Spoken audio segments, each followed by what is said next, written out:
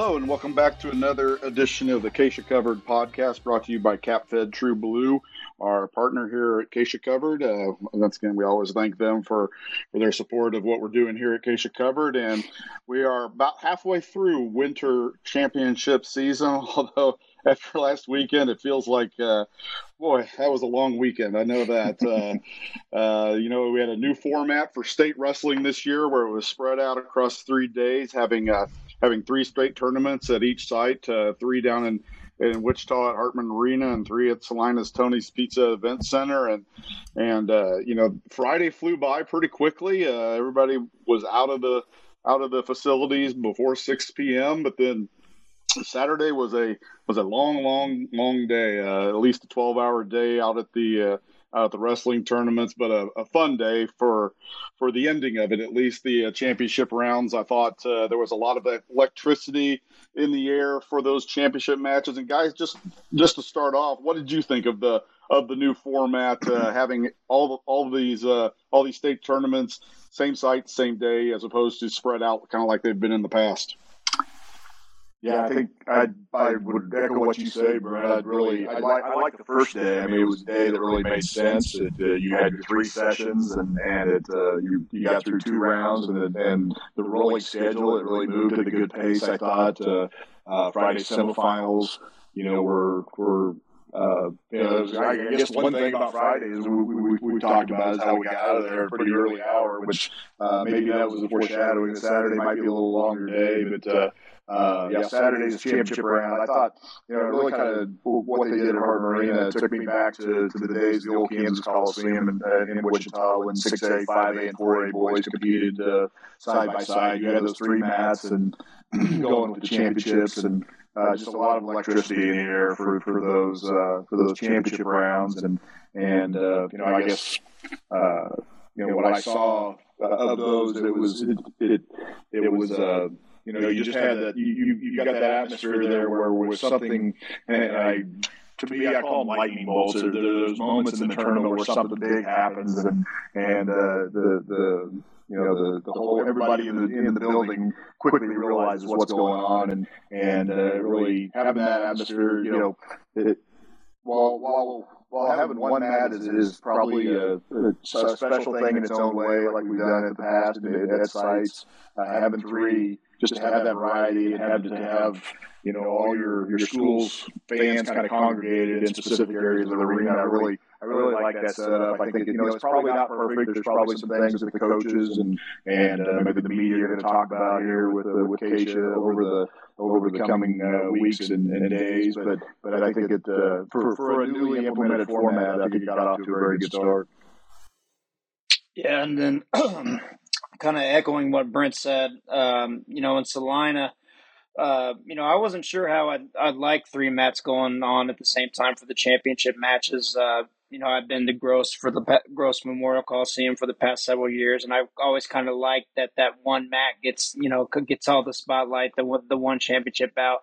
But after seeing the atmosphere and just like you guys mentioned, the electricity, I really did think that it was a positive having 3 championship matches go on at once.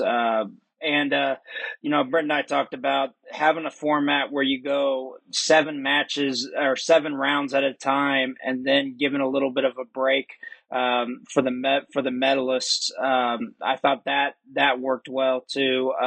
Just kind of everybody got a chance to kind of recharge after the first 7 rounds of championship bouts, and I know it was advantageous for the media to track down all of our state champions. So overall, it did seem like it kind of took a while to get to that to the final round of championship matches. It kind of lingered a little bit throughout the day, but overall, I thought it was a decent format and can be an even better format with a few tweaks here and there. Yeah, and on that point of few tweaks, just figuring it out. Like, I think with the logistics, there's obviously things that could help people out. Probably the biggest negative that, I heard one of the champions was just telling me the 3 days of getting yourself ready for wrestling for these competitors can take a little bit of toll on the body. You think you're spreading it out more, same number of matches over 3 days, but it's really them getting themselves warmed up and prepared 3 different times, keeping themselves on point. And so, they thought it was a few more aches and pains afterwards than maybe last year. But also that same competitor said 100% worth it, particularly for girls wrestling and having that where, it was in the middle of the week. And honestly, it just felt unfair to have happen. And I know a lot of the coaches brought that up in previous years. So just from that perspective, figuring out how to kind of improve what we saw on this year would be really great, because the added benefits definitely feel like that's worth being kind of the model going forward. Yeah, I thought it was great.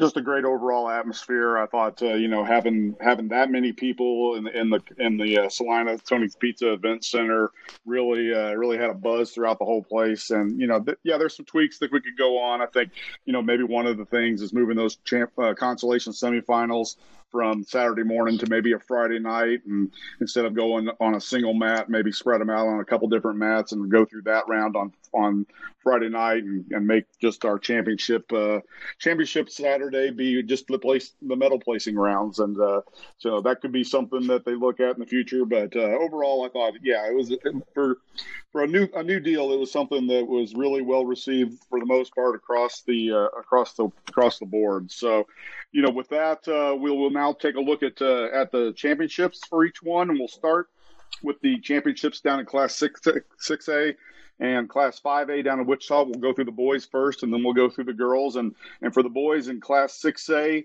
you had a heck of a team race there. You had Mill Valley, Washburn Rural, and Manhattan really separated themselves from the top of the pack.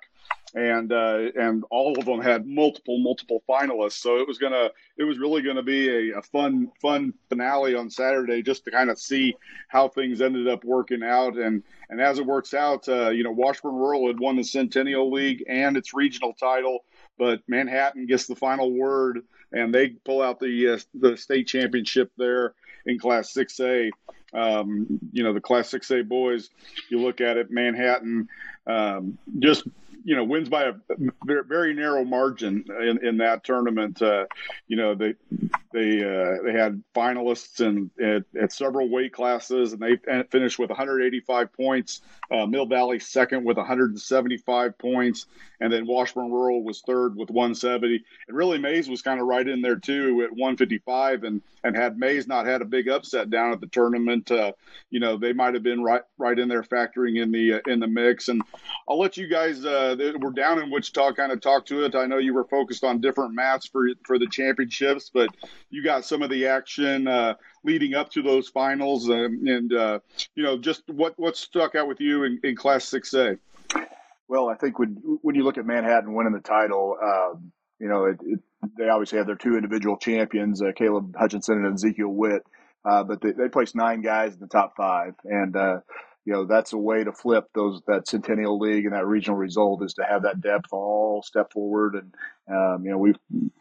you've covered enough wrestling, Brent, and you talk to Damon Parker at Washburn Rural's girls is always the example. I think they do their damage in that consolation bracket, and tend to maybe not produce a lot of individual champions, but they really show how a tournament is won. And I think Manhattan, maybe that's kind of what separated them in this tournament.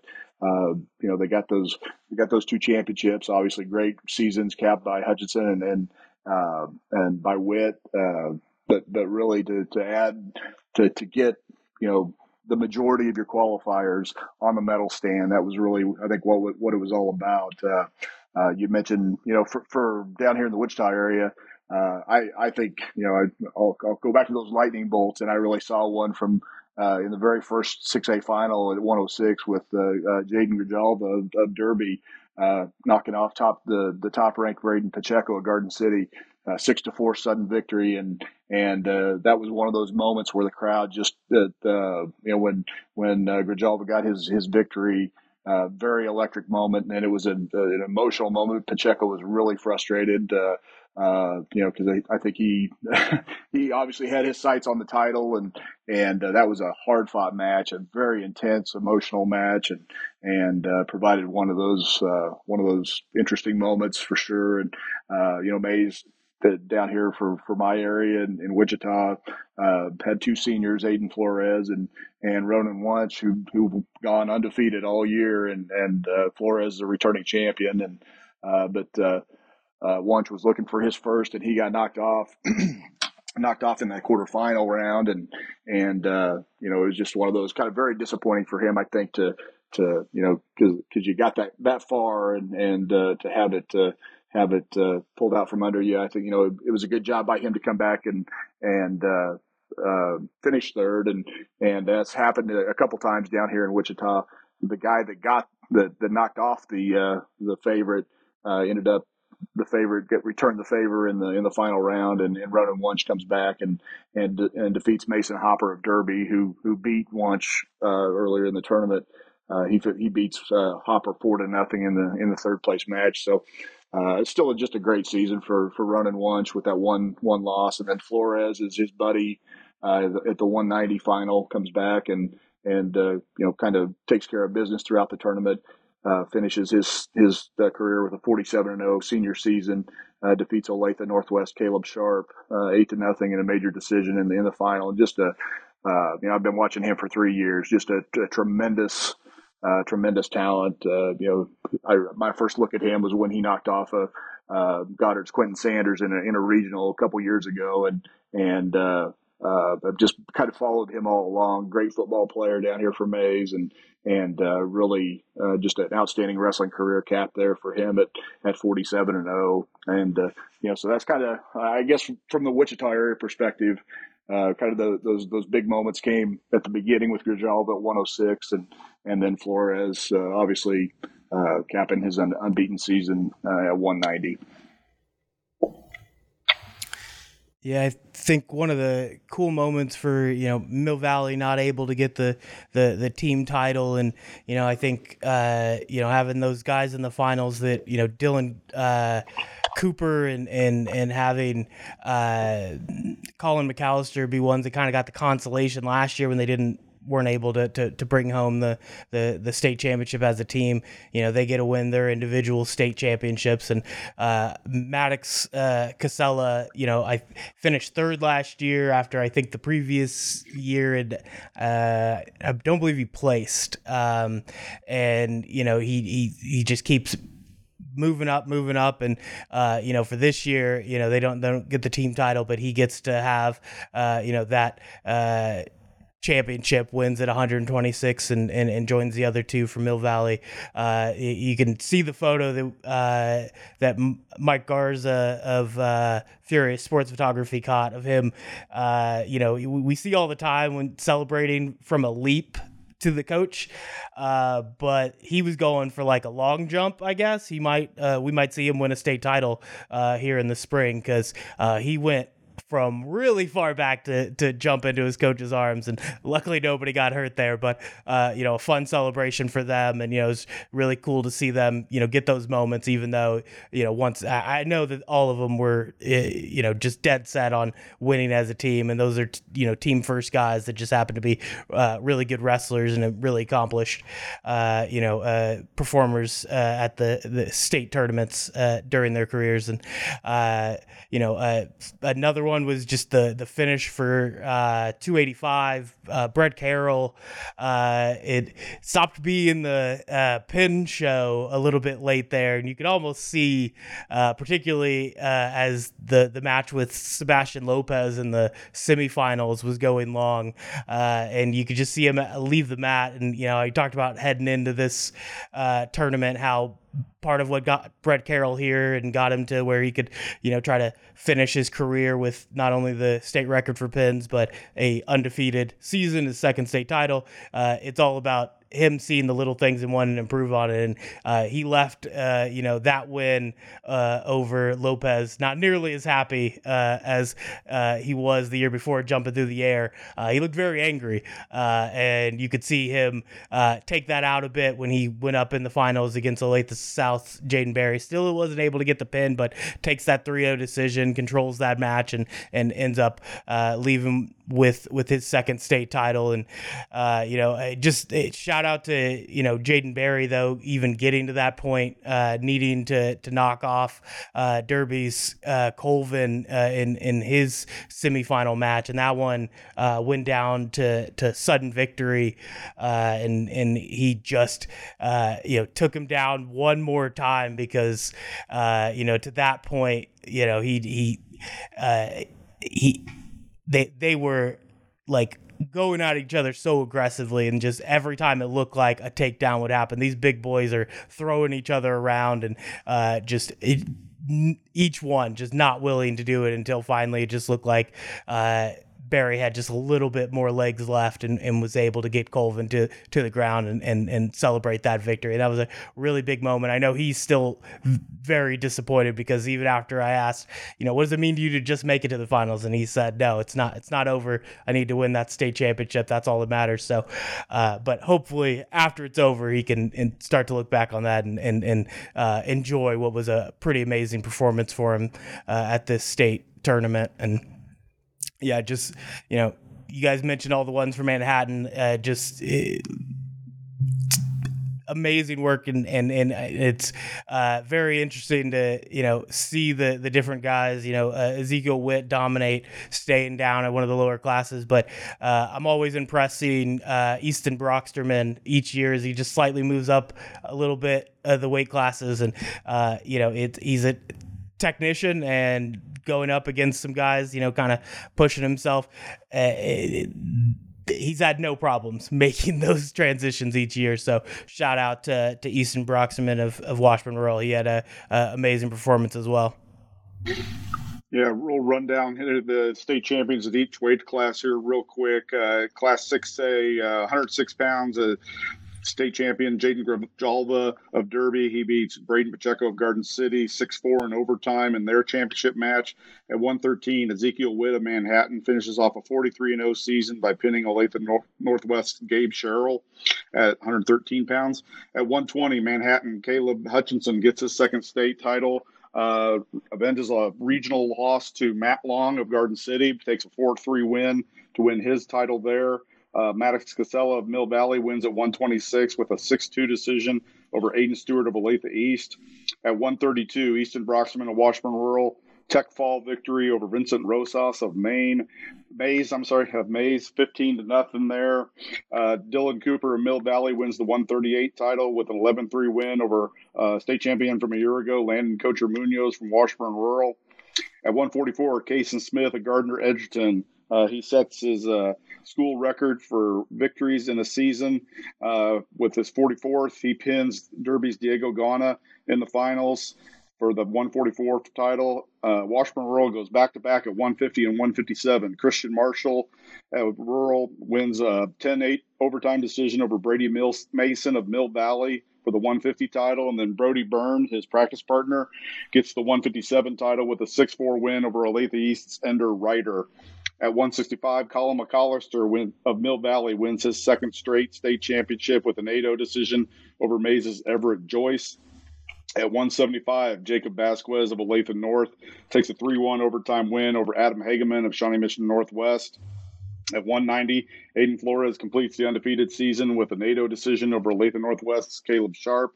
At 215, Christopher Wash Jr. of Mill Valley gives them a fourth state champion. He pins Free State's Blaine Larkin in the finals to win at 215. And then at 285, as Max said, Brett Carroll of Olathe East caps an undefeated season with a 3-0 win over Jaden Berry. And so that is your Class 6A race. And Class 5A, Scott, you were kind of focused on 5A on Saturday, and a familiar face is back atop the Class 5A standings with Goddard reclaiming its state title this year. Yeah, the shuffle of classifications. Mays ends Goddard's 8-year run last year to win the state title, and then Mays climbs up to 6A, And, maybe you think automatically, well, Goddard will just be back and get it, right? Well, they were an outstanding team. They obviously 11 state qualifiers, and they end up with 3 champions. And before I go any further, I just got to mention this: Goddard and Ark Valley Chisholm Trail Division II produces 3 champions. That league produced 10 of the 14 individual champions in the 5A meet. Just an incredible showing. As the top 3 finishers, Goddard, Andover, and Valley Center all have 3 champions apiece.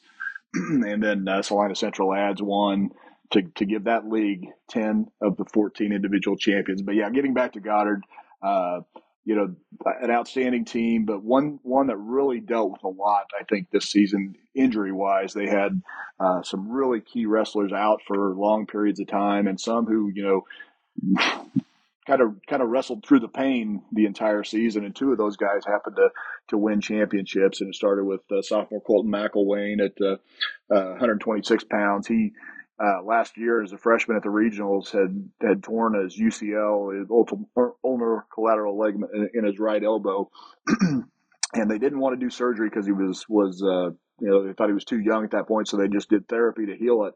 Well, on like the first week of practice, he tears it again in his sophomore season after letting it heal through the summer. So he's wearing a wrap all season. The coaches are kind of nursing him, and he comes through that injury and pulls out an 8-7 victory over Salina Central's Jace Adam in the 126-pound final. A really good active match. A lot of close matches in that championship round, and McElwain, who held off surgery because he said, this is the year I'm going to win the state title, and he called a shot and ended up backing up those words and gets Goddard a title at 126. And then Jacob Goodwin, the champion last year at 144 pounds in 5A, he comes back and wins at 150. But his story midway through the season, after opening the season with some back ailments, about midway through the season, he tore the meniscus in his right knee and missed some time. And then so they kind of nursed him through the second half of the season. And Jacob, just obviously a great talent. Just as long as he could get out on the mat, he was gonna have the potential to win a state championship. And then he delivers a big performance in the championship round, pinning Great Bend's Cooper Lyles in the second period to win his second state title. He was kind of one of those cool little first last year when he and his sister Ashlyn became the first brother-sister duo to win state titles together in the same season. And then Jacob goes out this year and gets his second. And then the third title from Goddard comes at 165 pounds from junior David Sample. And Sample pulled off one of those. There were about 3 or 4 matches in that championship round in 5A that were what I would call last second shots, buzzer beaters, whatever, and none was closer to the finish line than Sample. He had a familiar opponent in the championship round in Newton's Keon Edwards, and they were tied 1-1 deep into the match, and Sample basically had enough time left for one shot, and he took it. He got Edwards around the waist and twisted him to the mat and scored the takedown with basically 1 second left on the clock and got a 3-1 victory. So Goddard sends 5 to the finals. That was the most by any school.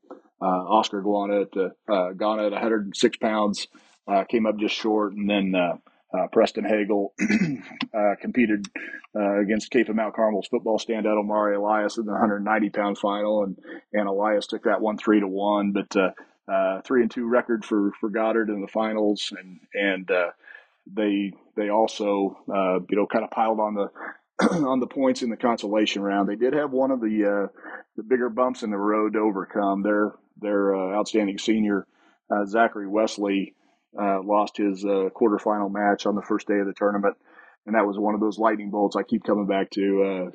Hayes' Johnny Rigler caught Goodwin off balance and pinned him in the second period of their quarterfinal match, and really that was a jolt, for the Goddard team. Coach Brett Means said, "Yeah, our guys were shocked by that, but we just had to kind of regroup and push through it." And Wesley was able to work his way through the backside. He was unbeaten going into the tournament. Ended up losing his second match in the consolation.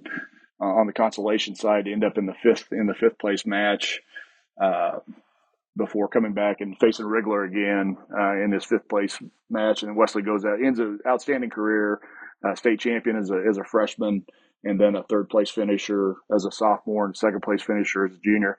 Goes out with a 5th, and Wrigler was waiting for him in the 5th place match, but this time Wesley got him in a big 17-2 technical fall. So that was one of those guys where you kind of felt for, because you know how badly a senior wanted to go out with a 2nd state title after winning his first as a freshman. But Wesley's performance helped Goddard kind of get over, create that gap that allowed them to win in 5A as well.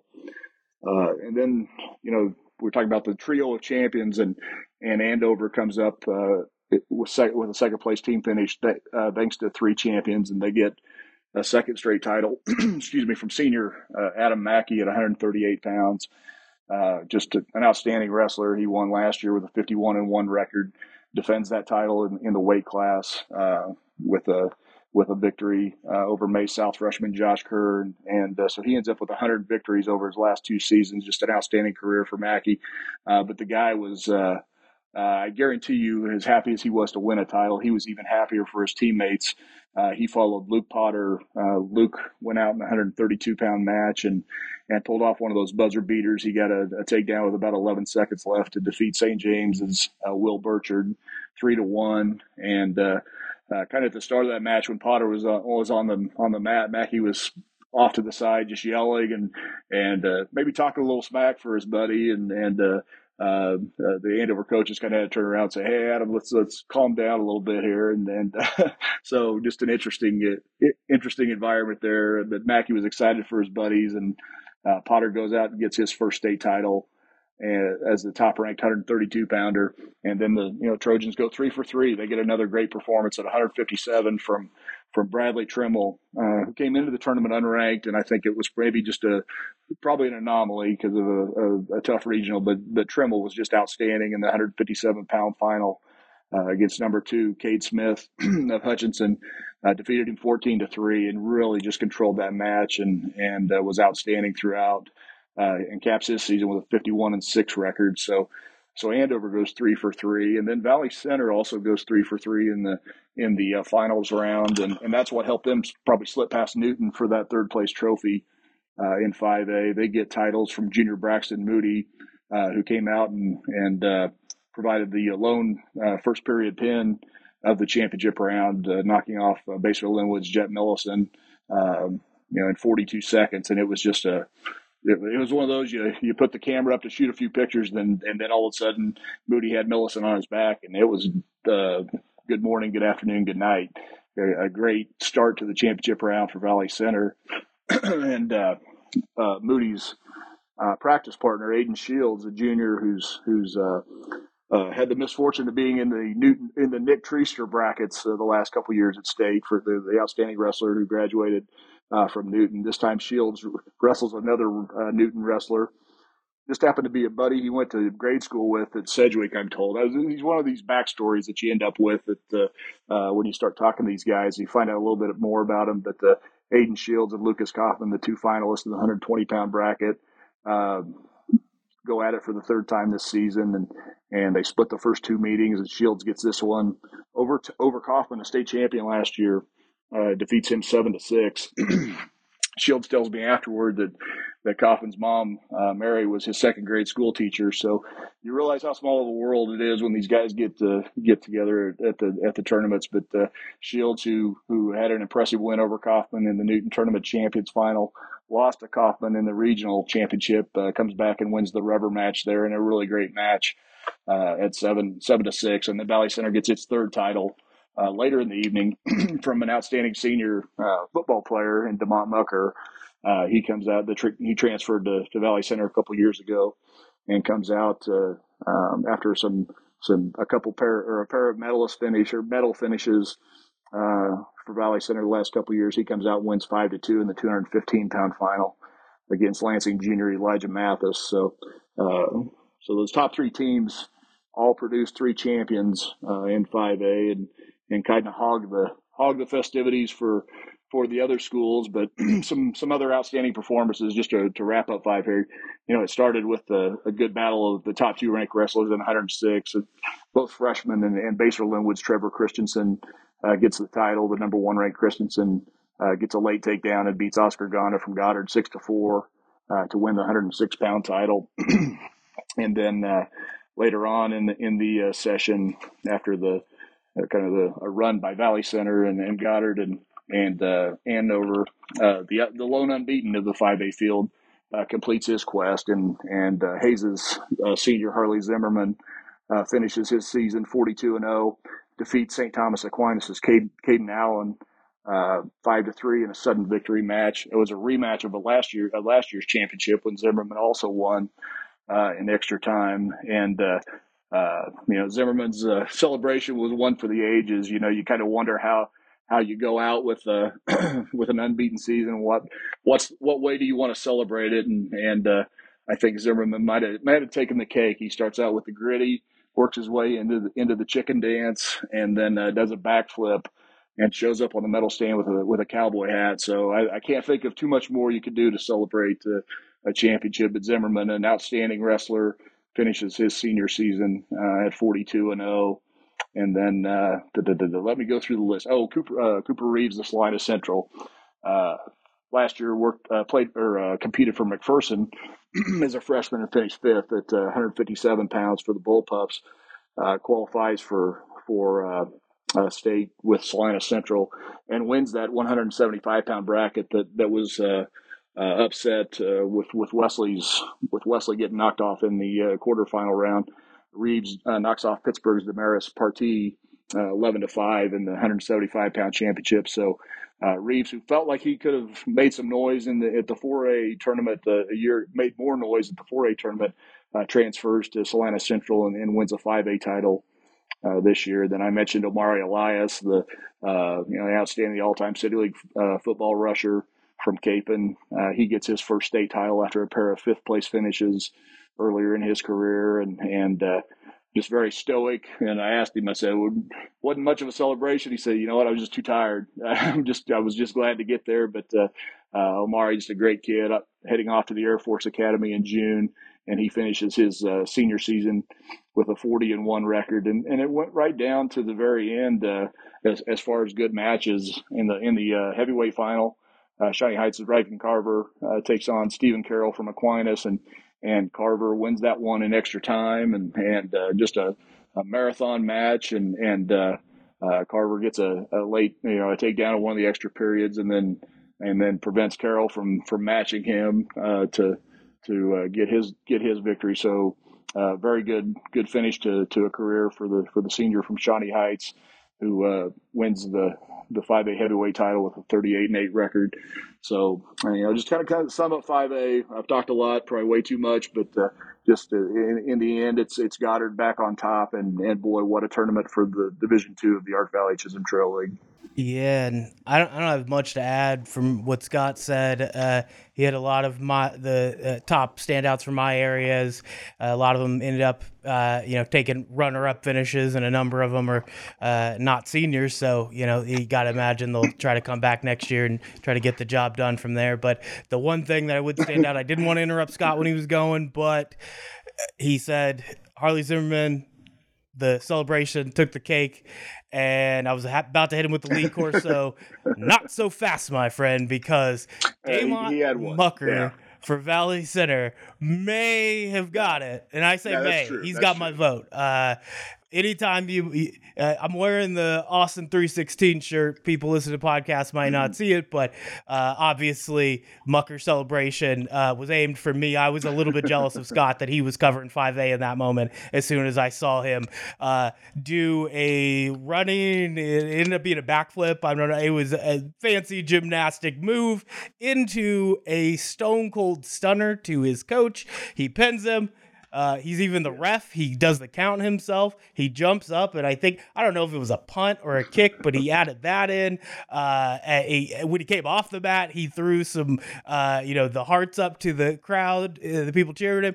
I don't even know if that's it. I think I missed 3 or 4 other ones that happened once he got off the mat. If I I said this, my judges scored 10 of 10. It was perfect. No notes, except maybe his coach could have sold the stunner just a tad bit better. But other than that, great celebration for Mucker, and congratulations on him breaking through, getting his state title.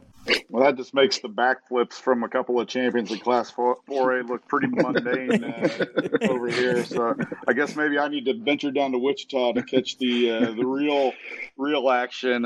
Maybe it was a Saturday Night Raw or something, Saturday SmackDown or something like that. We didn't get the word in Salina, so we must have had like the AEW version or something like that going on up there, or some other minor league type of thing, because we didn't quite have that same kind of celebrations. We had some all right ones. I had a girls champion that got her coaches to do the little wave with the arms where you take it down one way and I'll take it back down the other way. But a few punches here and there, some fours flashed up, and we'll talk about those a little bit. But I certainly didn't get any high flying, any show stopping type of things like that. The show stopping was just left on with the action on the mat, and so we'll turn our attention here to Class 4A, where going in we knew pretty much that as long as Rose Hill didn't trip over itself, it was probably going to win the Class 4A state championship. They've been really close in the last couple years.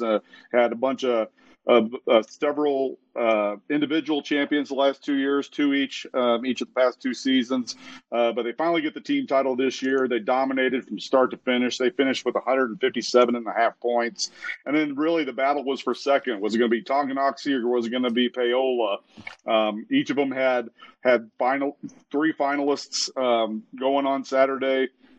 And it ends up being Tonganoxie edges out Paola. They get championships from all 3 of their finalists, while Paola gets championships from just 2 of them. And so Tonganoxie takes second with 127 points, and Paola takes third with 119. And really, looking at the Class 4A, pretty much everything kind of fell as you might have expected. There were a few minor upsets here and there, but there wasn't anything that really just made you go, oh, wow, that just happened. I mean, maybe the biggest one was defending champion Jack Harvey of Baldwin falling in his attempt to win a second straight title. He'd been number 1 all year, only had 1 loss. And we thought, well, he's probably the odds-on favorite to win it. But Tucker Jackson of Clay Center just kind of grinds it out, and he takes a 1-0 win, and he knocks off Jack Harvey to get the title and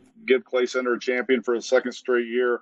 The Tigers had 2 last year, and then they get another one this year. It's one of the better wrestling programs tradition wise across the state. Clay Center Wrestling always has been very good and produces numerous state champions. But Tucker Jackson gets probably what you would call the upset of the finals. There were a few others where maybe it was number 2 knocked off number 1, but it just didn't really seem like that big of an upset. But if you go down it, we'll start with Rose Hill, the team champion, and they really had the lower weights covered. I mean, when you looked at even in the rankings going in, those first 6 weight classes, they had guys ranked either number 1 or number 2 or number 3, all right there on the top. And not all of them made it to the finals, but they got a lot of them in there, and they did some damage when they did. At 106, Samson Whitted, he didn't even go out last year because he knew he was going to be wrestling JV with Johnny Leck, the 2022 106-pound state champion, staying at 106 last year. Whitted, was really good, but just kind of blocked by him. And so he decided he wasn't going to wrestle last year because he just didn't want to spend the year on JV. But when Leck moves up this year, Whitted comes back out, and he gets a state championship. He pins Scott City's Trenton Frank in the second period of their match to finish the season 39-2. And then Rose Hill loses in the 120 finals to Sebastian Bentley, falls to Caden Powell in that one in a 2-1 decision. Caden Powell, you talked about dances. He had the haircut of the tournament. He kind of had a spider web shaved into his head, starting at the back and working his way all the way to the front. It was pretty elaborate. It was pretty impressive. And he said that he just kind of periodically comes up with something different he wants to do with his hair, buzzes it off, does something. Then after it grows out, he buzzes it off and does something different. But he had the spider web, and he caught Sebastian Bentley up in the spider web. Takes a 2-1 decision to deny Rosehill there. But then Rosehill comes back at 132. Johnny Leck gets his second state title of his career. He beats Owen Suttles of Winfield 8-4. And then back-to-back Damon Ingram, runner-up a year ago, to Marcus Terry of Augusta. He gets his first state title with a pin over Independence Cohen Wright in their 138-pound finals. And so those were the three champions for Rose Hill. And as much as they were dominating the lower class, Paola was right there with them. They also had three finalists in those early weight classes, including back-to-back-to-back finalists at 113, 120, and 126. At 113, Bryson Rockers fails to get it done for the second year. He was a finalist last year, got knocked off by an Ottawa kid in the championship, Rock Sutton, last year. And then this year he loses in overtime to Ryder Dempelwolf of Colby. Dempelwolf ties the match up and right in the final seconds of regulation to get it to overtime. Then he gets the takedown really quickly into overtime and gets the win over Bryson Rockers. So Dempelwolf finishes the year 44-2. So like I said, it wasn't a huge upset. Rockers finishes 39-4. Dempelwolf 44-2 with his first championship as a sophomore. So he's got a couple more to look forward to. But then Paola goes back-to-back. We talked about Caden Powell beating Sebastian Bentley 2-1 at 120. And then Brock Johnson, he was your 106-pound state champion last year when he beat Johnny Leck. This year he goes out and beats Murphy Randolph of Abilene. I've written numerous things about Murphy here in the postseason, how he was kind of underappreciated despite being one of the few undefeated wrestlers going into the state tournament. And, he pulled off a couple upsets to get into the state championship match, but the run there ended there. Brock Johnson, after really having to survive a tough semifinal match with Talon Suttles of Winfield, where he won it in a tiebreaker. He came out and just really enforced his will on Murphy in the finals, takes a 12-2 decision to give Paola its second state championship. And then, after you go back-to-back Rose Hill, then we started spreading out a little bit. Then Tonganoxie takes over at 144. Braden Moore gets his second straight title, beating Bueller's Cruz Hirschberger 9-7 in their title match. Moore got out to a big start, and then Hirschberger really rallied late and made it close, but Moore was able to hold on, get his second state title. And then right after him at 150, Noah Bailey of Tonganoxie takes a 5-3 win over Fort Scott's Jesper Allison to win that state title. Noah 2 years ago made it to the finals along with his older brother Gabe. He wasn't able to get the championship that year. He had to go up against Tucker Sell that year, and that was when Tucker was on his way to winning his second straight state title. But Gabe got his that year, and so Noah finally gets his to join his brother as a state champion with his title. And then Tonganoxie also gets another champion from Tyler Pankey at 215. Pankey's battled injuries both last year and this year. Last year, he missed all the season with an injury. This year, a shoulder injury forced him to miss much of the season. He only finished with 22 matches, but he beats Dalton Roush of Holton for the second straight week. Roush had earlier knocked off the number one ranked wrestler from Rose Hill, Cole Rogers, in the quarterfinals. But Roush, after being a semifinalist and not quite getting to the finals the last 2 years, gets to the finals. But Pankey beats him 4-0 to deny him getting a title. So that gives Tonganoxie its third state champion of the state tournament. And going back to look at some of the other classes. Oh, by the way, Owen Eck caps a fourth straight state title. He's the latest member of the 4-time champion club for the boys, the only one to join it this year. He goes out and it's him against Tucker Sell. And these two guys have just been dominating wrestlers. Tucker's only losses ever to an in-state kid are to Owen Eck. He lost to him a couple times last year, including in the semifinals, where instead of meeting in the finals like it probably should have, they met in the semifinals, and Eck gets him there, and then they make their way back to meet each other in the finals this year. And Sell gets early takedown, goes up 2-0, but Owen then just kind of does what Owen does. He methodically takes control of the match. He gets a reversal, and he goes on to win 16-4 major decision to win his fourth straight state championship, which this year was kind of a little bit in doubt. He hurt his collarbone late in the football season. One of a couple big injuries for Andale late in the season as they saw their reign in Class 3A football come to an end. But Owen had to come back from that, and a broken collarbone doesn't really seem conducive to a quick recovery to make good on a wrestling season. But Owen wasn't going to be denied his fourth state title this year, and he looked every bit as impressive as he did in winning his first three. So congratulations to Owen Eck on joining the Four Timers Club for Andale this year. And then right after him, Tay Wilson of Pratt gets his second straight title, and for the second straight year, he needs overtime to get it. Last year he pulled out a late move to get the match to overtime, and then got a takedown in overtime to get the win. And this year he goes to overtime tied with Clayton Younger, but then he just dominates the tiebreaker period, takes a 9-2 victory to get his second straight title, finishes off an undefeated season at 42-0. And then at 175, another comeback story. Parker Gouge of Ottawa won a state title as a sophomore down at 145 pounds. Then last year missed all of the wrestling season with an injury from football. Comes back this year 30 pounds heavier than he was as a sophomore. So he's up at 175, which these are two different wrestling styles when you talk about 145 pounders and 175. But Gouge goes in and he faces a guy that was a runner-up last year, Scott City's Houston Frank. And Gouge completes an undefeated season at 175, goes 41-0. Wins 4-3 in that match. He showed the worst for the wear. He had a big cut under his eye, which I guess he also had when he was a sophomore. So maybe that's the key. Get a cut, and if he has Russian heritage, when this Russian gets cut, he still finds a way to get through. It must not be a bad cut. So Parker Gouge gets his state title, goes undefeated there.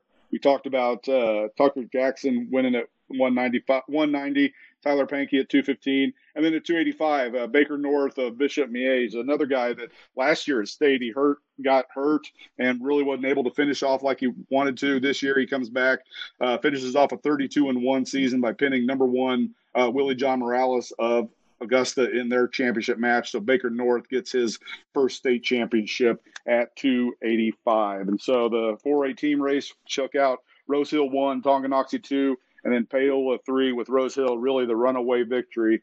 And really, when you talk about runaway victories in Salina or at that state tournament, nobody's done it better than Hoxie has throughout these recent run. And, they may not have been the juggernaut they were last year, but I don't know any team that would be the juggernaut that Hoxie was a year ago when they were just unbelievable across the board. But, this year's version of Hoxie, Ricky, they weren't too far off. They were pretty darn good themselves. No, I was thinking back at it. Outside of last year, I mean, that's probably the most impressive showing they've had during this four-peat on the final day of the state tournament. They were just really almost flawless. Particularly in the finals, they go 4-0 in the finals, and they win all of their third place matches as well. So they went 7-1 in the medal matches, and win convincingly with their rival Norton taking a distant second place. But I know Coach Mike Borsch was just really, really proud of how that group wrestled. And I was talking to Duncan Bell a little bit, one of their four state champions, about just how this team compared to last year. And he said, well, we really don't compare, but we might have more heart than last year's team, and they certainly wrestled with a lot of heart.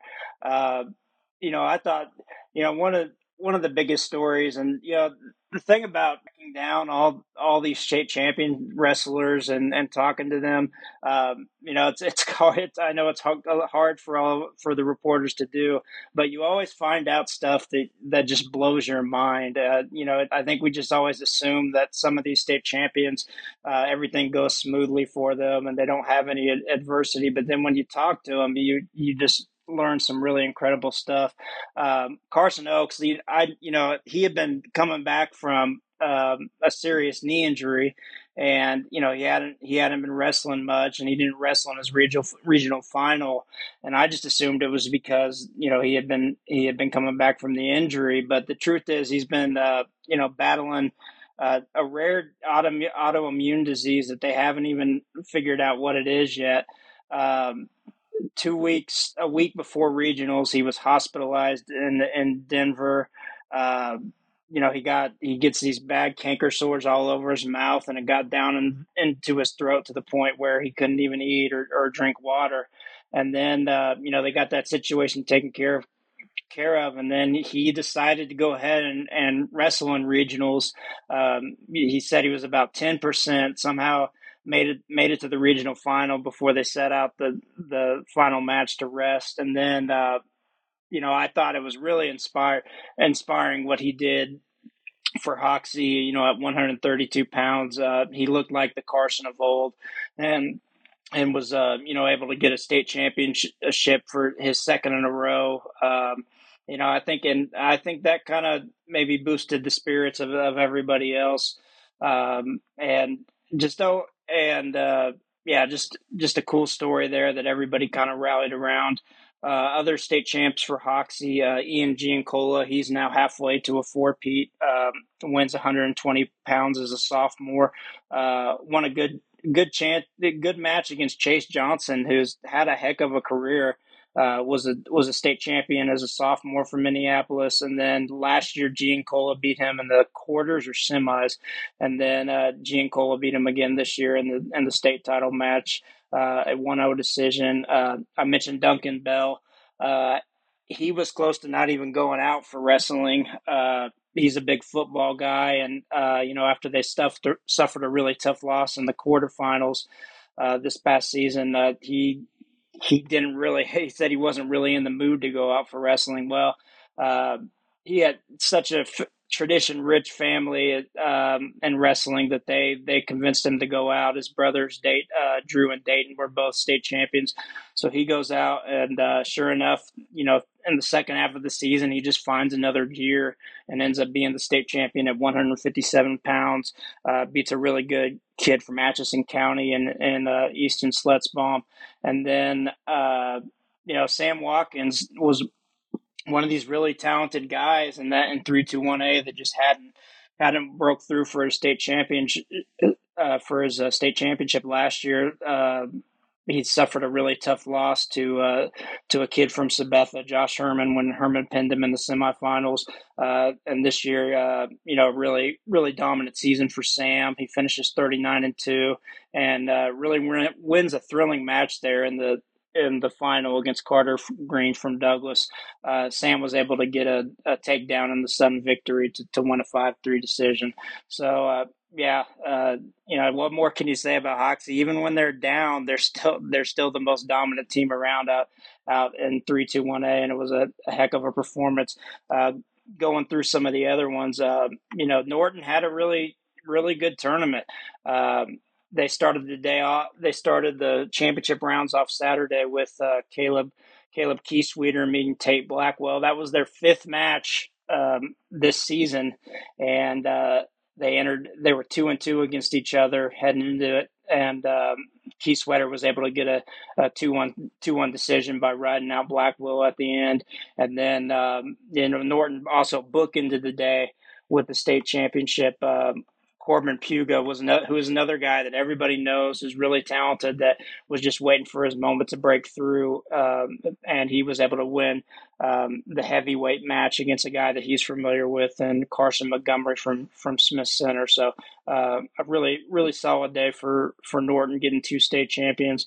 At 113, Brogan Monty, like Giancola, he's halfway to his 4-peat. Last year as a freshman, he went undefeated. This year, they really sought out some good opponents for him, and he had some really tough matches against some out of state competition. So he ended up taking 3 losses, but he said, that was kind of the best thing for him, to be really tested throughout the season. And he was able to get a pin in the second period against Keaton Rottinghouse, who Brent told me a little bit about his story.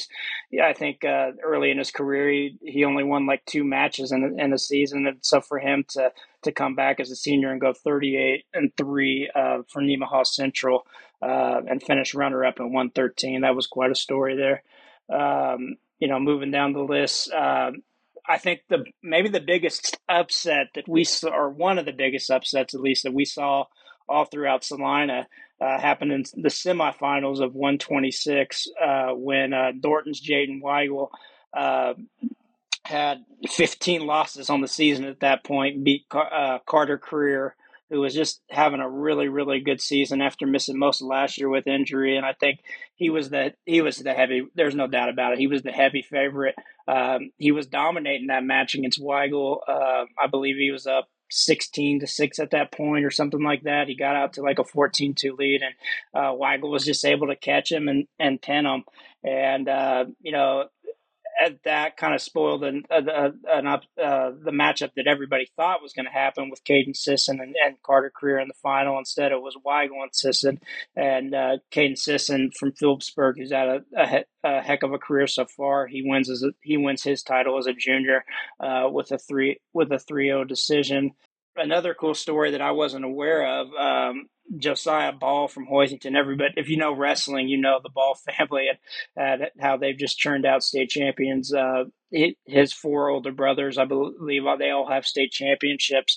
And earlier this year, in January, I believe, Josiah Ball of Hoisington suffered a really bad injury, and he told me that he was close to just shutting it down. He already has his college plans finalized. He hasn't announced them yet, but he already has his college plans in another sport finalized. So he thought, maybe I should just shut it down. But he went back and forth, and he decided to keep going. And he ends up winning the state championship at 138 pounds with a 9-1 major decision over Lucas Odro from Oberlin, Decatur. So a heck of a story. And he ends his career as a state champion, just like all his brothers. So that was kind of a little fun little note. Then another 2-time champion, Mason Younger of Ellis, just caps a dominant season with a 3-1 win over Dustin Lowry of Haven. Mason's had a heck of a career. And then Colin Minold from Sabetha, he finishes undefeated at 43-0 and really was one of the best matches of that 3-2-1A championship round. He beats a heck of a wrestler and Wyatt Gardner. Minold was able to get an escape from Gardner in the ultimate tiebreaker overtime, and he pulled out a 3-2 decision to finish off an undefeated year. And then I think maybe one of the most dominant wrestlers I saw all week, Creo Coop of West Elk. He finally gets that elusive first state championship after suffering some heartbreaking losses as a freshman in year. That kid is just, there's no way else to say. He's just a beast. He told me that he has not been stopped on any of his takedown attempts this year, which just kind of blew my mind. But he just kept getting takedowns in his 12-2 major decision win over Tegan Pfeiffer, and I really expect we're going to see a lot of fun things out of Creo next year. That kid is just dominant. Another dominant guy, Aiden Amrine, he of Hill City, he gets his a second straight title. He's got a ton of pins. He was flirting with Brett Carroll's for record for the most pins in Kansas. He's going to finish a little bit short of that, but he was able to get a 6-3 decision over Gage Lee of Garden Plain in the final for his second straight champions. And I'll finish it with Luke Fisher of Larned. Another just really, really dominant year. He was just unfazed throughout the year and completely controlled that championship match. Won it by technical fall, 15-0 over Barrett Leach in Rossville. So him and Creo Coop were just they were the most impressive to me. That's wrestlers that stood out in that championship round. But just kind of putting a bow on 3-2-1A. I wouldn't say any of the results really, really surprised me, but the top wrestlers really, I thought, put together some really, really good performances, and it was cool to see some of those guys that have been among the best wrestlers in 3-2-1A, but just haven't got a title. It was cool to see some of those guys break through. Absolutely, yeah. It was some good tournament. I was actually on the side of the mat when the Weigel kid from Norton beat Creer, and it was just stunning. I think Creer was up 16-2 or 6, on the verge of a of a tech fall victory, and then Weigel just caught him with one move, and I was able to get a great picture of him just locking that thing up and then celebrating afterwards. Yeah, and real quick on that, Brent, I should mention that another cool story was Weigel. He was hospitalized right after the regional final, and something just didn't feel right, and he had a medical episode, and they took him to the hospital. They lifelined him to the hospital in Omaha and discovered he was a type 1 diabetic. So there was just a lot of crazy stories like that, but obviously, yeah, just a really inspirational performance by him, by Weigel. But like you mentioned, yeah, that was just that was one of the highlights, I think, of the entire tournament, that semifinal match you mentioned. Yeah, and the Norton crowd was right up above them when it happened. It wasn't like they were across the arena or in a different. I mean, they were basically in the corner of where that match took place, and so that whole area just exploded with that result. And so, great boys tournaments across the board. So we'll take a look now at the girls tournaments, and we'll go back up and start with Class 6A, where some things change and some things stay the same. And, Washburn Rural has been kind of the dominant force in girls wrestling in Kansas, one of the leading forces of girls wrestling in Kansas. We've talked about it on here a number of times, how they have one of the largest girls wrestling rooms in the nation, if not the largest. And the number of bodies that they have just translates to success.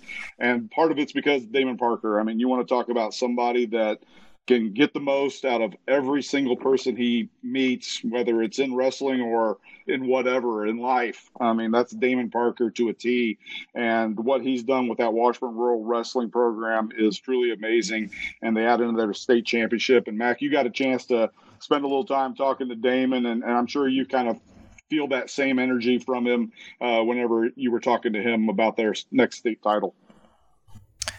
Yeah, definitely. The only person ever where I could go through, grab 7 or 8 just absolutely perfect quotes and leave 4 more perfect quotes on the cutting room floor for a story, because Damon Parker just always knows what to say and he'll give it to you. He's not holding back.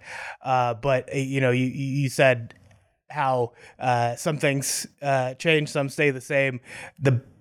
The thing that's the most in doubt during that tournament, and the thing that you have to figure out, is when are they going to clinch the girls wrestling state title in 6-5A, because Washburn Rural starts to pull away, and apparently Coach Parker and his staff are much better at math than the rest of us, because we don't know what's going on, and luckily he does, because he gets his team prepared. He lets them know, and they knew going in to Tiana Roden's consolation semifinal match when she's going up against Leavenworth's Jacqueline Goodman, and the entire team knew. They didn't tell Roden. They left her in the dark a bit, and once she pulled off that victory and a little bit of an upset, she lost to Goodman. The way Parker referred to it as Goodman beat the brakes off her in the 2 previous matches, but she's able to get through that one and get a pretty strong 11-6 decision.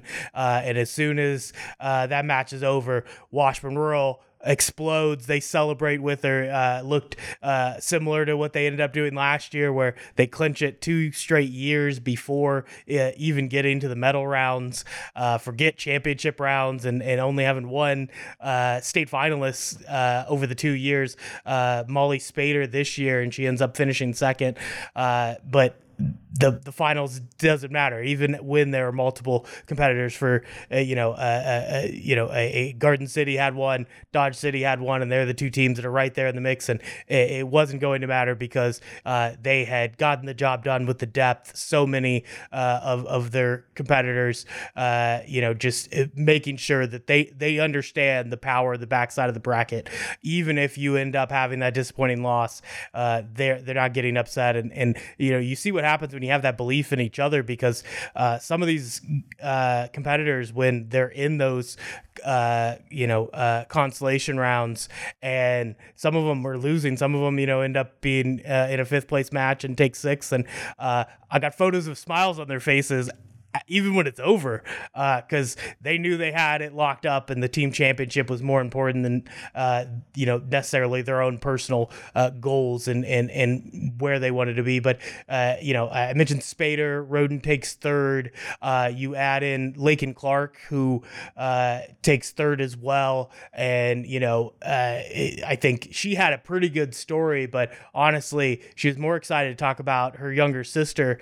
Cameron Clark is a freshman, and she ends up being the 16 seed that takes down top-ranked Lainey Galvin of Baser Linwood in the surprise of the tournament. She was close to losing by major decision in that one. She's going to get a tech fall, and just finds a way.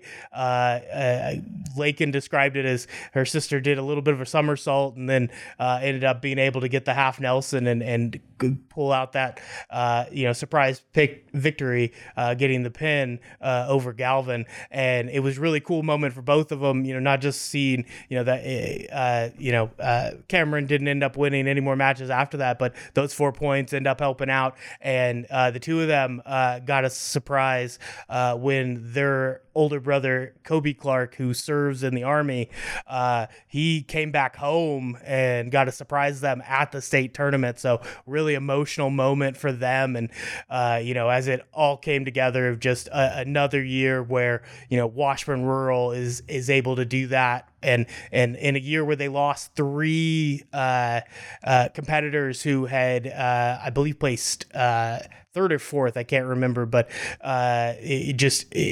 ones that they expected to have this year end up getting injured early in the year. And for them, it's just they really do have that next woman up mentality with this. They have one of the largest women's wrestling programs in the nation, with 60 wrestlers on that team.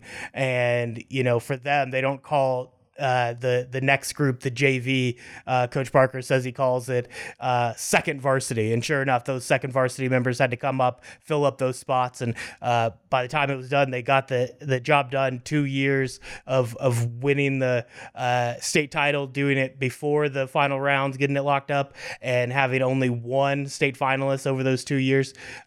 Crazy impressive performance from the Washburn Rural girls wrestling team. Yeah. That they just keep that train rolling. It's certainly an impressive. And then when you look at the individual results, Washburn Rural wins the team title, and then Mac had the task of tracking down 14 state champions from 14 different schools. But let's talk a little bit too about the history that was made down in Wichita. There was a little bit in Salina as well, but we had three girls wrestlers who went into the state tournament looking to become the first ever 4-time state champions. And all three of them end up getting it done. Olathe South's Nicole Redmond wins her 4th straight state title at 120 pounds in 6'5". Olivia Steen of Bonner Springs wins her 4th straight title at 170 pounds in 6'5". And then I'll talk a little bit about her later. Kendra Hurla of Rossville gets her 4th straight title at 120 pounds in class 4 through 1A. But, of those three, I think Redmond was probably maybe the biggest lock, just because I think she was a little bit above the rest of the field at 120. But Olivia Steen, she'd been dominating, maybe as dominating a wrestler as there is out there the past couple of years. This year, some injuries led to some losses, led to some injured defaults. And, there was maybe some questions on her, but she's emphatically erased any doubt that she is by far the best wrestler at 170 in Class 6'5". Yeah, and what's strange is we might have had even more doubt if we had the actual story, because as it turns out, she loses that first match early in the year to Kylie Dillo of Chanute. There wasn't an injury involved in that one. Dillo just got the win. Impressive wrestler, ends up going undefeated. She ends up Steen ends up not going in the Lady Cat Classic from having a bursted eardrum that she found out she had just days before the tournament. She believes it's from an ear infection. She just knew that one day that kind of her ear felt weird. She didn't know she got hit in practice, in it what happened. But she ends up missing that one and a couple more meets. But she has time over winter break to recover. They get her on the right antibiotics to kind of get over that.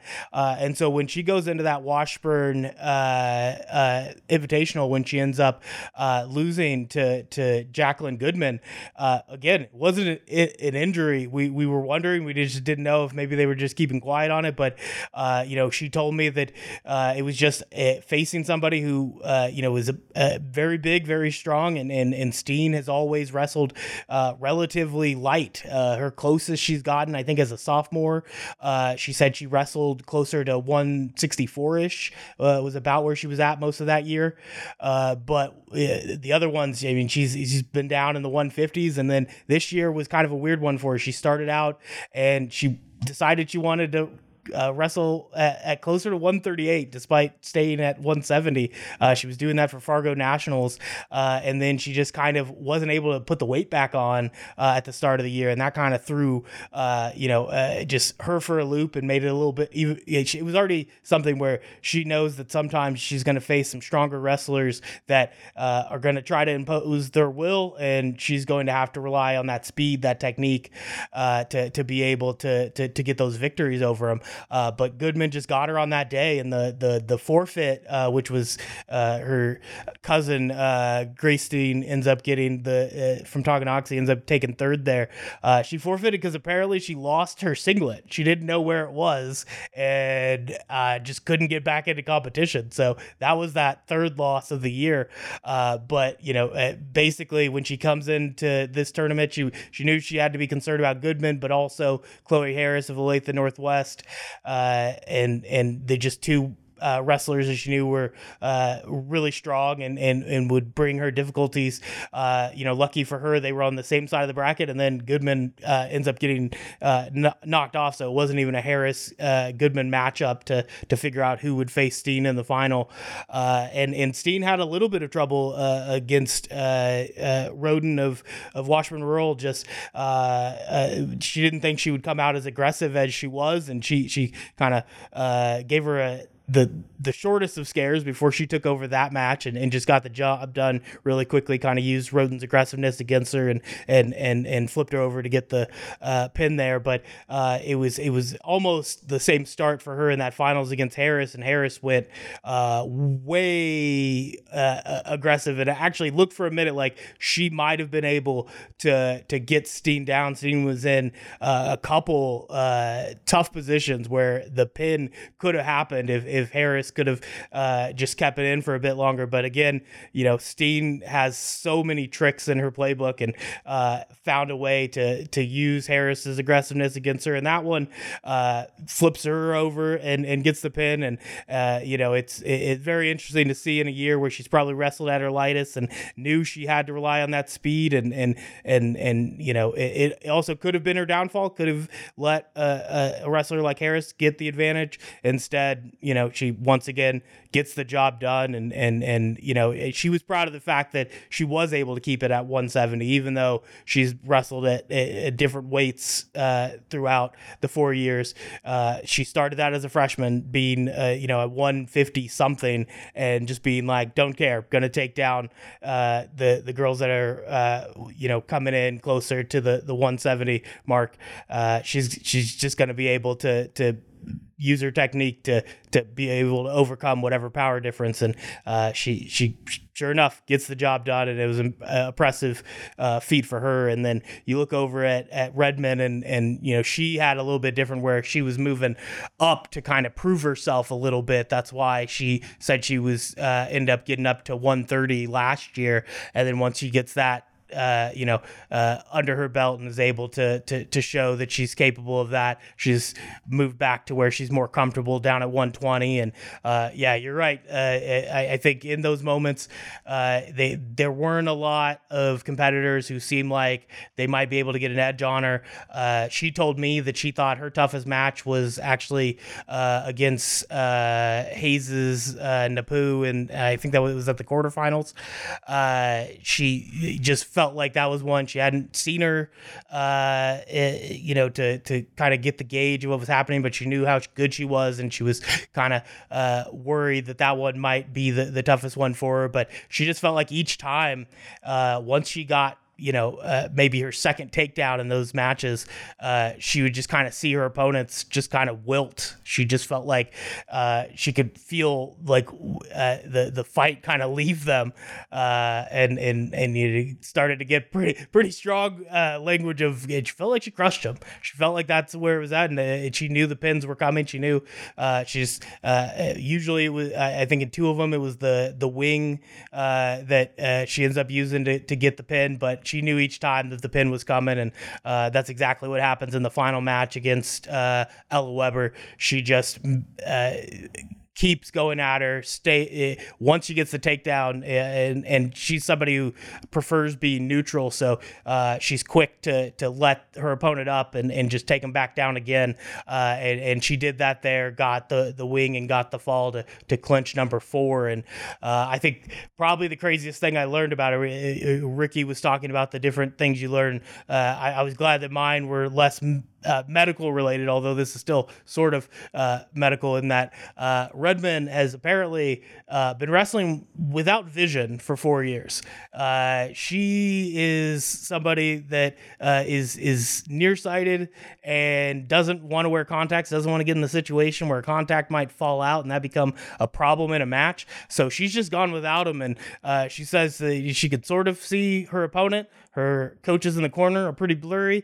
Depending on how far she is away from the scoreboard, she can't see it, which she says is kind of a benefit because she just stays locked in and she's going to go for that pin because she might be trailing by, 4 points. I think she generally knows and isn't going to get that kind of lost out there in terms of where they're at. But it doesn't matter to her. She's going to go get the pin. And it was interesting to see her. She walked off the mat and was embraced. Her mom is an assistant coach for Olathe South.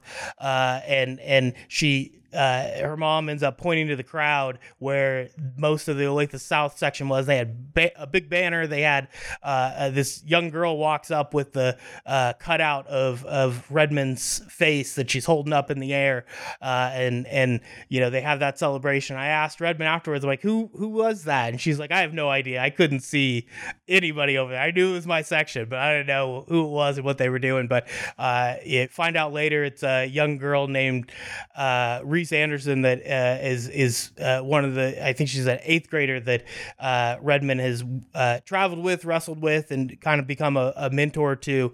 And, it's just really cool. I know Brent, and talking with Herla, you got her talking about some of the younger wrestlers that, that have spoken to them and said how much they look up to these champions, and Redmond had a very similar thing, and she was just really taken back and just so amazed by the number of people that have reached out, people she doesn't even know, that just wanted to tell her how much her wrestling, her performances inspire them. And that's younger wrestlers like Reese Anderson. That's also the younger high school wrestlers that are out there at state with her, telling her how much they're inspired by her performances. And it felt like there was a similar with Herla, and I know similar with Steen. I felt like a lot of positivity even amongst these competitors that are trying to crush each other on the mat to win state titles afterwards. It's so friendly and so nice, and it's so great to see that they have that ability to kind of flip that switch when they get off the mat.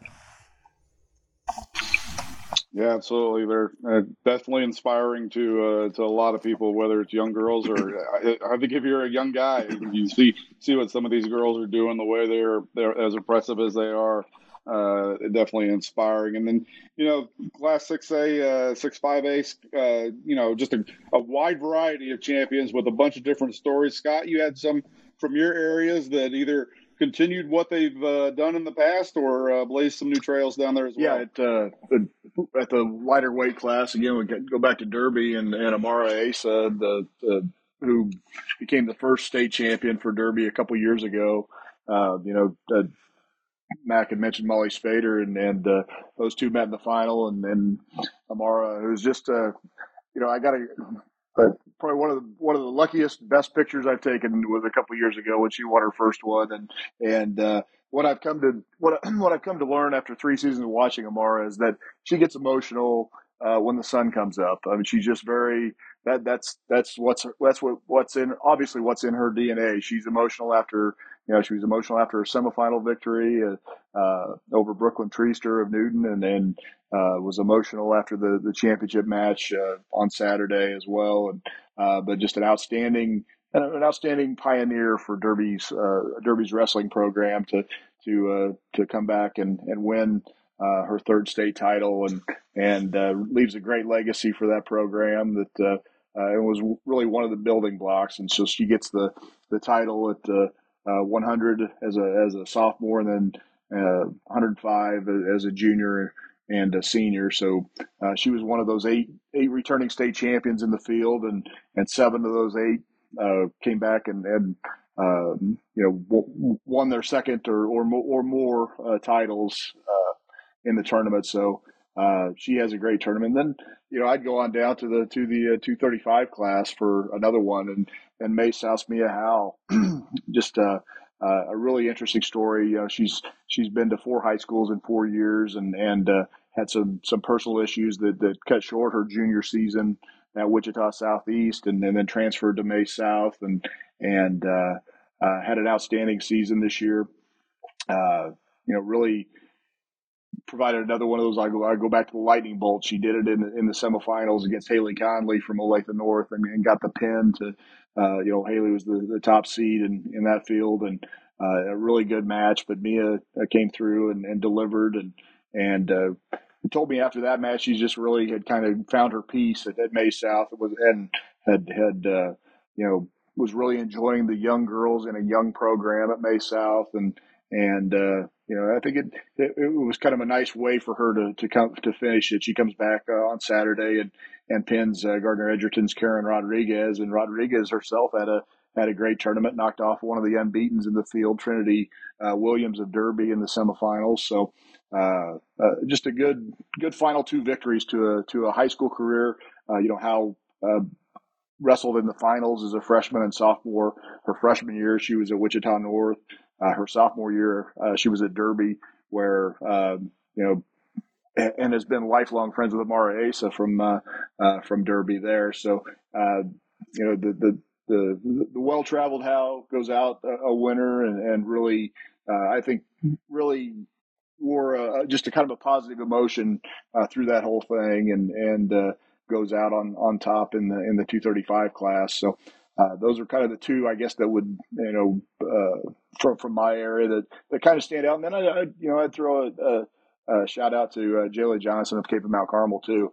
There's so many of these programs are kind of in their infancy and looking for that first success story, so to speak. And Jayla Johnson becomes that for Cape and Mount Carmel, and she beats Lexi Burton in the 140-pound championship match 5-1 to become Capen's first girls state champion, and just a lot of pictures afterwards with Omari Elias, the boys champion from Capen, and so Jayla really kind of etches herself her senior season, capping that with a 31-3 record. She goes out as kind of that one that everybody that comes out at Capen can point to and really uses as an inspiration. So those are the 3, I guess, I would point out from the Wichita area that really had just a real impact on the tournament. Yeah, and that is one of the cool things about having boys and girls together is these champions can kind of share it with each other. When you talked about Jayla and Amari being able to kind of share with each other the fact that they both won state championships together, and so definitely a cool deal. And we talked about the four timers with Olivia Steen and Nicole Redmond, and who's on deck? Well, Sage Rosario of Manhattan would be the next one on deck. And as dominant as Steen and Redmond and some of these others have been, I'm not sure there's been a more dominant wrestler in girls Kansas history than Sage Rosario is. And at some point, I'm going to have to get with Manhattan's coach and find out. But I don't know that I've ever seen her not pin an opponent. And when I'm looking at her results week after week after week, it's always pin, pin, pin, pin, pin, pin, pin, pin, pin, pin. And sure enough, she pins her way all the way through the state championships again this year. She pins Derby's Veronica Madrid, the freshman, who's really got a bright future ahead of her, especially if she can get out of 155 pounds next year, because that's probably where Sage is going to live. And isn't anybody beating Sage? I mean, she's 28-0 this year. She's undefeated in her career. And I know that whatever her career record is, the pin total's got to be within one or two of whatever her victory total is, because she's just flat out dominant, and she's strong, she's fast, she's just the complete package. Madrid actually lasts until the second round, and midway through the second round, which is kind of a victory in itself when you're going against Sage. She had first period pins the rest of the tournament, and just an absolute beast of a wrestler, just an incredible force. And she's going to have a chance to do something that's only been done twice in boys history in the state, and that's become an undefeated four-time state champion. The two guys that have done that are legends in the state. Zach Roberson of Blue Valley Northwest and Bo Manus of Salina South. Those are the only two boys that ever get it done, and we got two girls that are poised to do that next year if they can find their way through to their brackets once again with an undefeated season. I'll talk more about Clay Center's Gabby Coppas a little bit later on as being the other one with a chance to do that. But let's take a look at some of the other state champions in Class 6A at 100 pounds. Excuse me. You had Gardner Edgerton's Madeline Reitinger. She gets the pin of Wichita Southeast Tanaya Hunt in the finals to win her first state championship as a freshman. So she's on that path for a four-time state championship. Scott talked about Amara Issa of Derby at 105. At 110, Ashley Alonso of Dodge City gets a state title with a 7-2 win over Newton's Avery Hinojos. At 115, the upset of the finals, probably Stella Segura of Shawnee Mission South goes out and takes a 4-0 win over Juliana Villanueva from Junction City. Villanueva was undefeated going into that match and was a state champion a year ago, but Segura came out and really took it to her and gets the 4-0 win and gets the state championship versus Shawnee Mission South as a sophomore there. Nicole Redmond of Olathe South at 120 gets her fourth. At 125, Maya Tarbit of Garden City gets her second straight state title with a 4-0 win over Casey Piper's Maya Dolinar. At 130, Daisy Gomez of Great Bend gets a pin of Gracie Apau of Spring Hill in the finals to get the title at 130. At 135, Olathe North Kaylin Hitchcock gets her second straight title. She pins Dodge City's Haley Ramos in the finals for another state championship. Scott talked about Jayla Johnson at Capon at 140. At 145, Avery Johnson of Leavenworth goes undefeated, gets her second straight state championship, fights off Campbell Murmis of Spring Hill. Those two had a number of battles this year, but Johnson gets them all. Goes 36-0 this season with the 9-7 victory in the finals. At 155, Sage Rosario's dominance there. 170, Olivia Steen, the four-timer. And at 190, Haleen Martinez of Liberal gets an overtime win, 3-1 over Morgan Miller of Blue Valley Southwest for the championship there. Her first championship. She's a junior. She'll be back next year. And then at 2-35, Mia Howell of May South caps her career with her state title there. So that was the Class 6-5A state tournament. And Class 4A state tournament, I don't think we'll ever see maybe a better, more unpredictable, crazy run for a team championship than how things played out in Class 4 through 1A, where going into the final day, Oakley seemed to have this thing wrapped up. They had 82 points. They were well ahead of Rossville and Chanute, who were kind of battling it out for second. And really, all Oakley had to do was win one match on the final day. They had Brooke Smith, who was in the consolation semifinals, and then they had three girls in the state championship matches. Two of them who were ranked number one at their weight classes. And you just thought, well, this is Oakley's state title. They didn't win a match. Does not win a match. Smith loses their consolation semifinal, then loses in the 5th, 6th place match, and then Oakley's 3 finalists all go down to defeat. That opens the door for Rossville and Chanute to maybe kind of step in there. Rossville gets a big win from Kira Lecoq in the consolation semifinals. She ends up losing her 3rd place match, but that got them some points. And then they had two in the finals with Kendra Herla going after her 4th state title, and then Haley Horton at 155 going head to head with an Oakley, and really a winner take all team championship kind of match as it turned out to be. And first we'll talk about Kendra Herla. Amazing wrestler. She beat Nicole Redmond, the 4-timer from Olathe South earlier this year, actually pinned Redmond in that match. But she had her hands full. Leanna Landreth of Mulvane is as good a wrestler as there is out there. And we knew it was going to be a battle they had faced twice this year. Herla had gotten a pin in one of those matches, but really kind of had to rally late to get that. And then in the other one, she had to score some back points in the final 10 seconds of the match to pull out an 11-10 victory. So we knew this championship match was going to be a war, and it was everything we thought it would be. In fact, Landreth comes out in the first period, and she takes Herla to her back, gets her down. It's a 4-point move. Herla is able to kind of fight off her back real quick to avoid a 5-point or a 3-point near fall and being down 5-0. But Mulvane, Landreth, she's up 4-0, and you think, this might be the time that Herla gets got, and Herla ends up fighting back and scrapes and fights, and she gets to a 6-5 deficit going into the 3rd period with some points in that 2nd period to kind of cut into Landreth's lead. And then in the 3rd period, about midway through the period, she gets a reversal, goes on top 7-6. You think, okay, here we go. She's gonna ride Landreth out. Nope, Landreth, not much long after that, she gets a reversal, goes back up 8-7, and now you really think, okay, Herla's in trouble here. She's just, Landreth is so strong and just such a good wrestler, and they know each other so well that, whatever Herla is going to try to pull out here, Landreth's going to fight it off. She's going to get that title, and she's going to get the upset and deny Herla history. Wrong again. Here we go. Herla not only gets the reversal, but reverses Landreth to her back.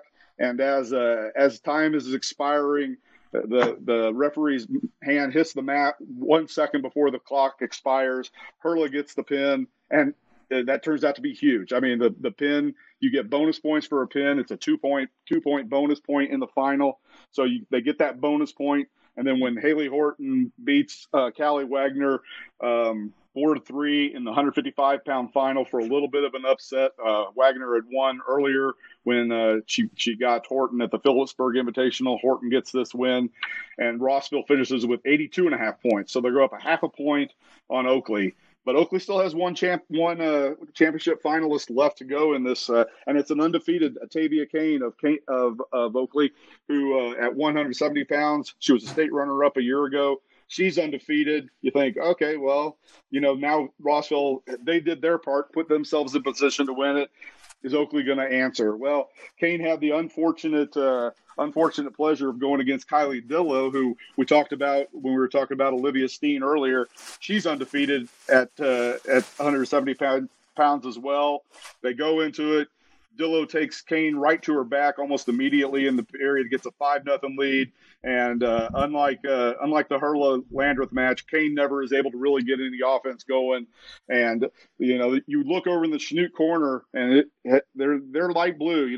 They've got that baby blue Comet, but there was an awful lot of red and black sitting right behind them in that corner, cheering them on. And you had Herla, and you had Horton, and you had Kira Lecoq just almost locked in, arm for arm, side by side, yelling, screaming, and all of a sudden they're crying because they see Dillow's going to win, and they know that that's locked up the state title, and it does. Dillow gets the victory, and Chanute finishes third with 80 points, but Rossville holds on. 82.5 points, Oakley 82 points, and Chanute 80 points. I mean, you can't ask for a much better championship race. And Chanute actually could have won it. You know, they were state champions last year, and you know, if they had gotten a couple extra bonus points, they might have. Reese Clements gets them another state title at 135 with a major decision, so they got some bonus points there. But, you know, if Dillo gets that pin, that puts them at 82, and they're right there tied with Oakley for second. But Dillo couldn't quite get the pin, so they end up taking third. But it was just a wild finish. And you know, Rossville, I said last year they were kind of cursing Chanute because they couldn't quite catch them in the team race, and this year they were Chanute's number one fans coming down the finals of on Championship Saturday, and you know, then going to our individual state champions. I talked about Gabby Koppas. You know, she's now a 3-time state champion for Clay Center, 3 years undefeated. She wins her third straight title at 125. And she beats Jill High of Augusta for the second straight year in the finals. You know, last year High really had a shot at upsetting. She was up with 7 seconds to go in the match, but Koppas got a reversal and back points in that final 7 seconds to pull out the victory. This year, High gets up 2-0 in the title match, but Koppas is able to work back, and she takes a 4-2 win to finish the season 36-0. And now she's, you know, undefeated in her career, 86 career pins, I think 93-0 overall. So, you know, she's right there when you talk about Sage Rosario being dominant. Gabby Koppas is right there with her. And so she was an undefeated state champion. Also had an undefeated state champion at 130 with Amanda Yeager from Colby. She defends her state title, and she goes head-to-head with Callan Devine of Halstead, the freshman, who was also undefeated going into that match. They were both 40-0 going into it, but Yeager really kind of pressed the issue early. She said, you know, I really don't like to shoot, but I decided I might as well. And so she did, and kind of got out on Devine early and ends up winning that one 7-2. So Amanda Yeager finishes 41-0, and Callan Devine finishes 40-1. And then at 145, Russell's Jaden Nye, she gets an undefeated season, goes 38-0. She takes a 4-1 win over Santa Fe Trails Haley Crossland to get her state champion. She was upset in the finals last year by 135 by Kira Mullen of Smoky Valley, but this year Nye completes a really dominant season, very impressive 38-0 season, getting her state title at 145. And then look at some other state champions at 100. Alexis Wall of Circle avenges a regional finals loss to Charlie Elliott of Abilene. She takes a 4-2 decision in overtime to get her state championship as a freshman. At 105, another freshman, Harper Holmes of Frontenac. She pins Coffeyville's Emma Hall in the finals to win at 105. At 110, you know, that was a bracket that was kind of turned on its head. Chapman's Alyssa Kalovich went into the state tournament undefeated, defending state champion, but something was up with Kalovich this weekend. She got knocked off in the first round, lost her first consolation match. She went 0-2 this year, and that really opened things up.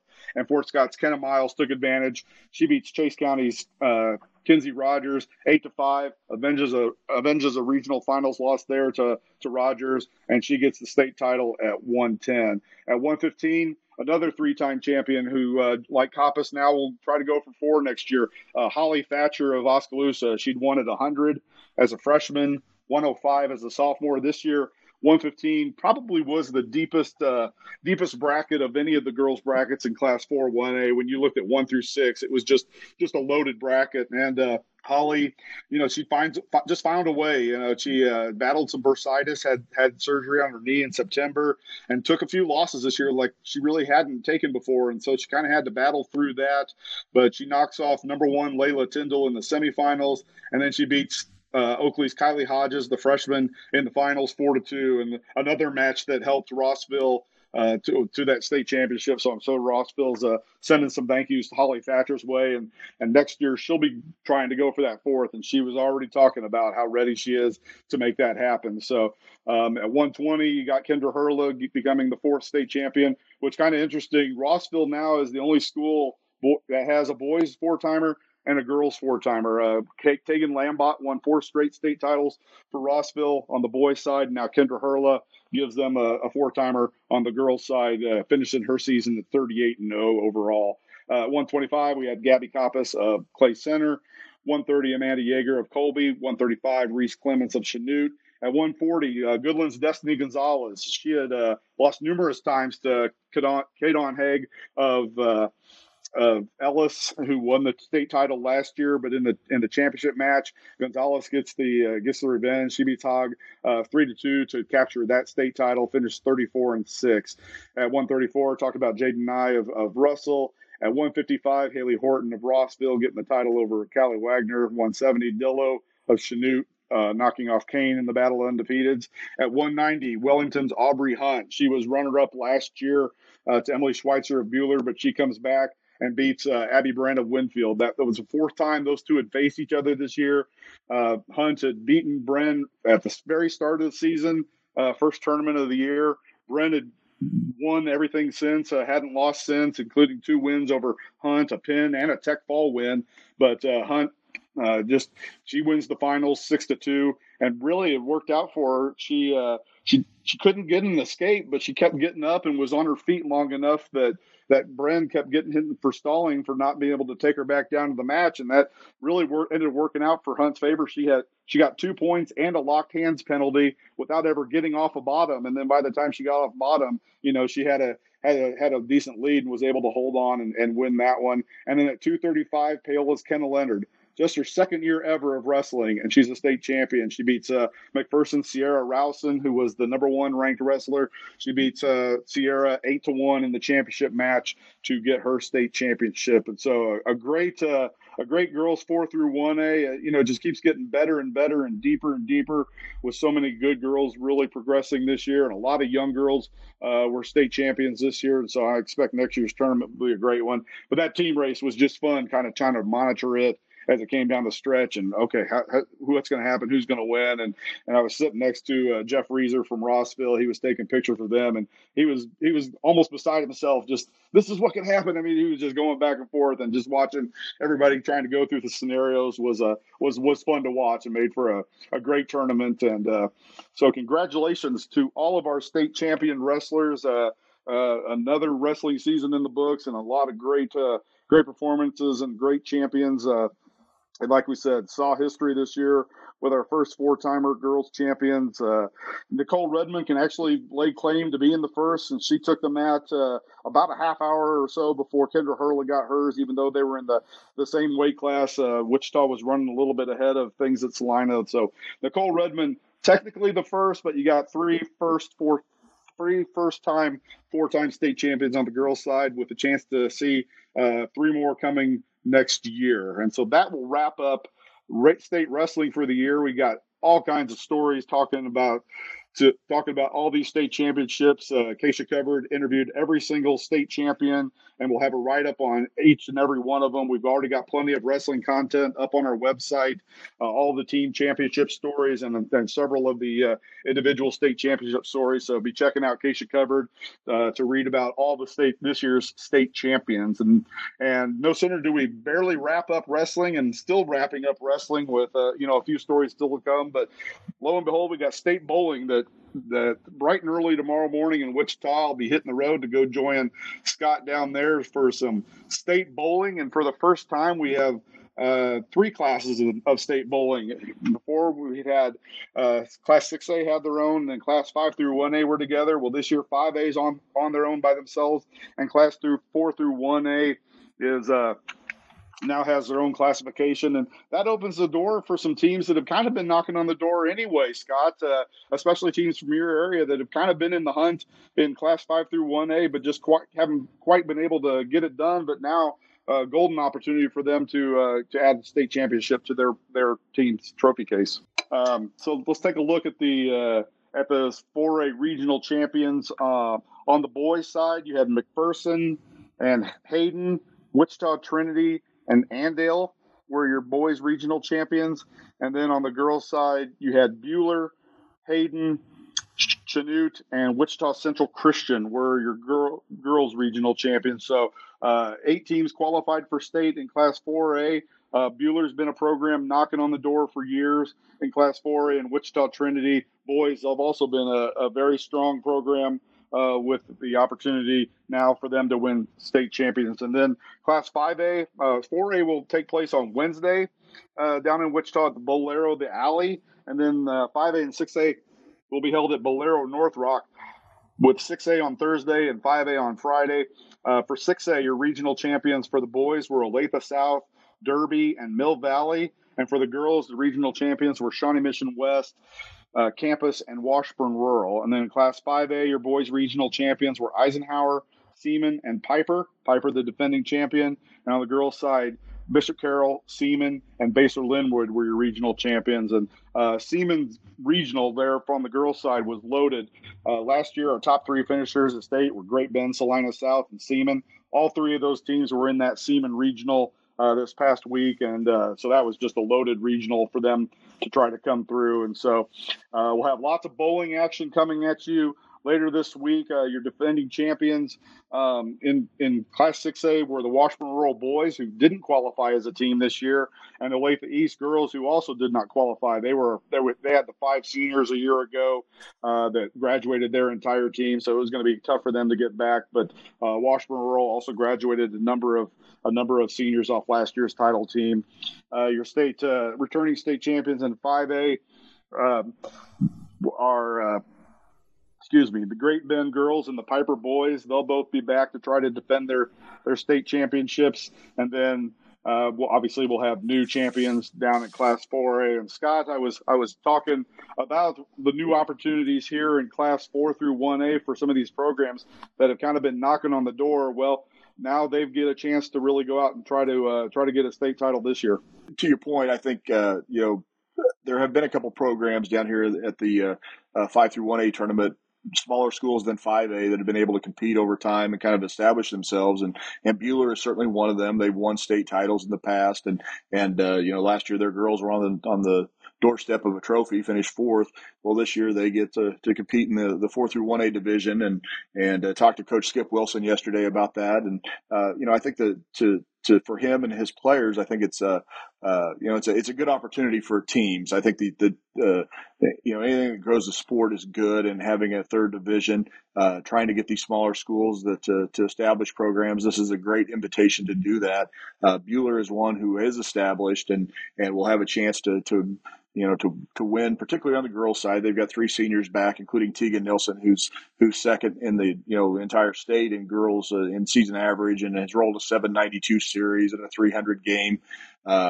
So Buhler, certainly comes in with maybe a new life for the team competition. And, I talked to Tegan yesterday, and she says, I think from a team standpoint, it's a really good opportunity, because we still have some bowlers, and this is going to be a common theme with these smaller schools. A lot of bowlers coming out that haven't bowled before, period. Buhler does have some who have, and that really kind of gives them an advantage just to have a nucleus like that. And Tegan's counterpoint was, I'd still like to compete against these top 5A bowlers, because I just like to compete.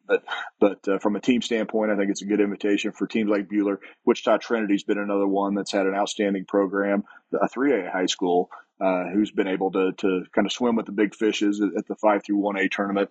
And their boys team is sensational this year, and will probably be, maybe a favorite to take that first boys title in 4 through 1A. But it's a sign of growth. And I think, talking to Coach Wilson at Buhler, he really is interested in the method of how they can foster that growth for the 4 through 1A classification. And his suggestion is maybe, a lot of times KSHSAA will allow consolidation for programs and then split the programs up at the state time. He'd like to maybe see those teams be able to stay together through state. He thinks that could help maybe grow the sport at that level. Here, in its infancy of the 4 through 1A division. But anyway, a new class and probably time for that, because this is a growing sport. It'll be interesting to see how it goes. You've got 8 teams in the boys and girls fields for 4 through 1A, and 9 in the 5A and 6A.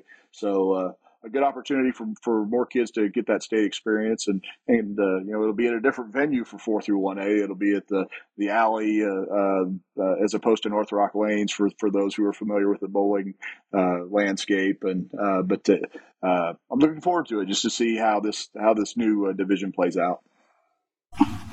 Yes, well, I'll see you bright and early on Wednesday morning as we get to take in those Class 4A and then spend the week together with 6A and 5A to come later in the week. And so we will talk a little bit about the bowling championships next week when we come back at you. Again, we're on that weekly basis right now, and then we'll also preview some state basketball next week as well as with sub-state basketball being held this week, and we haven't even had chance or time to really touch on that. But some great sub-states out there.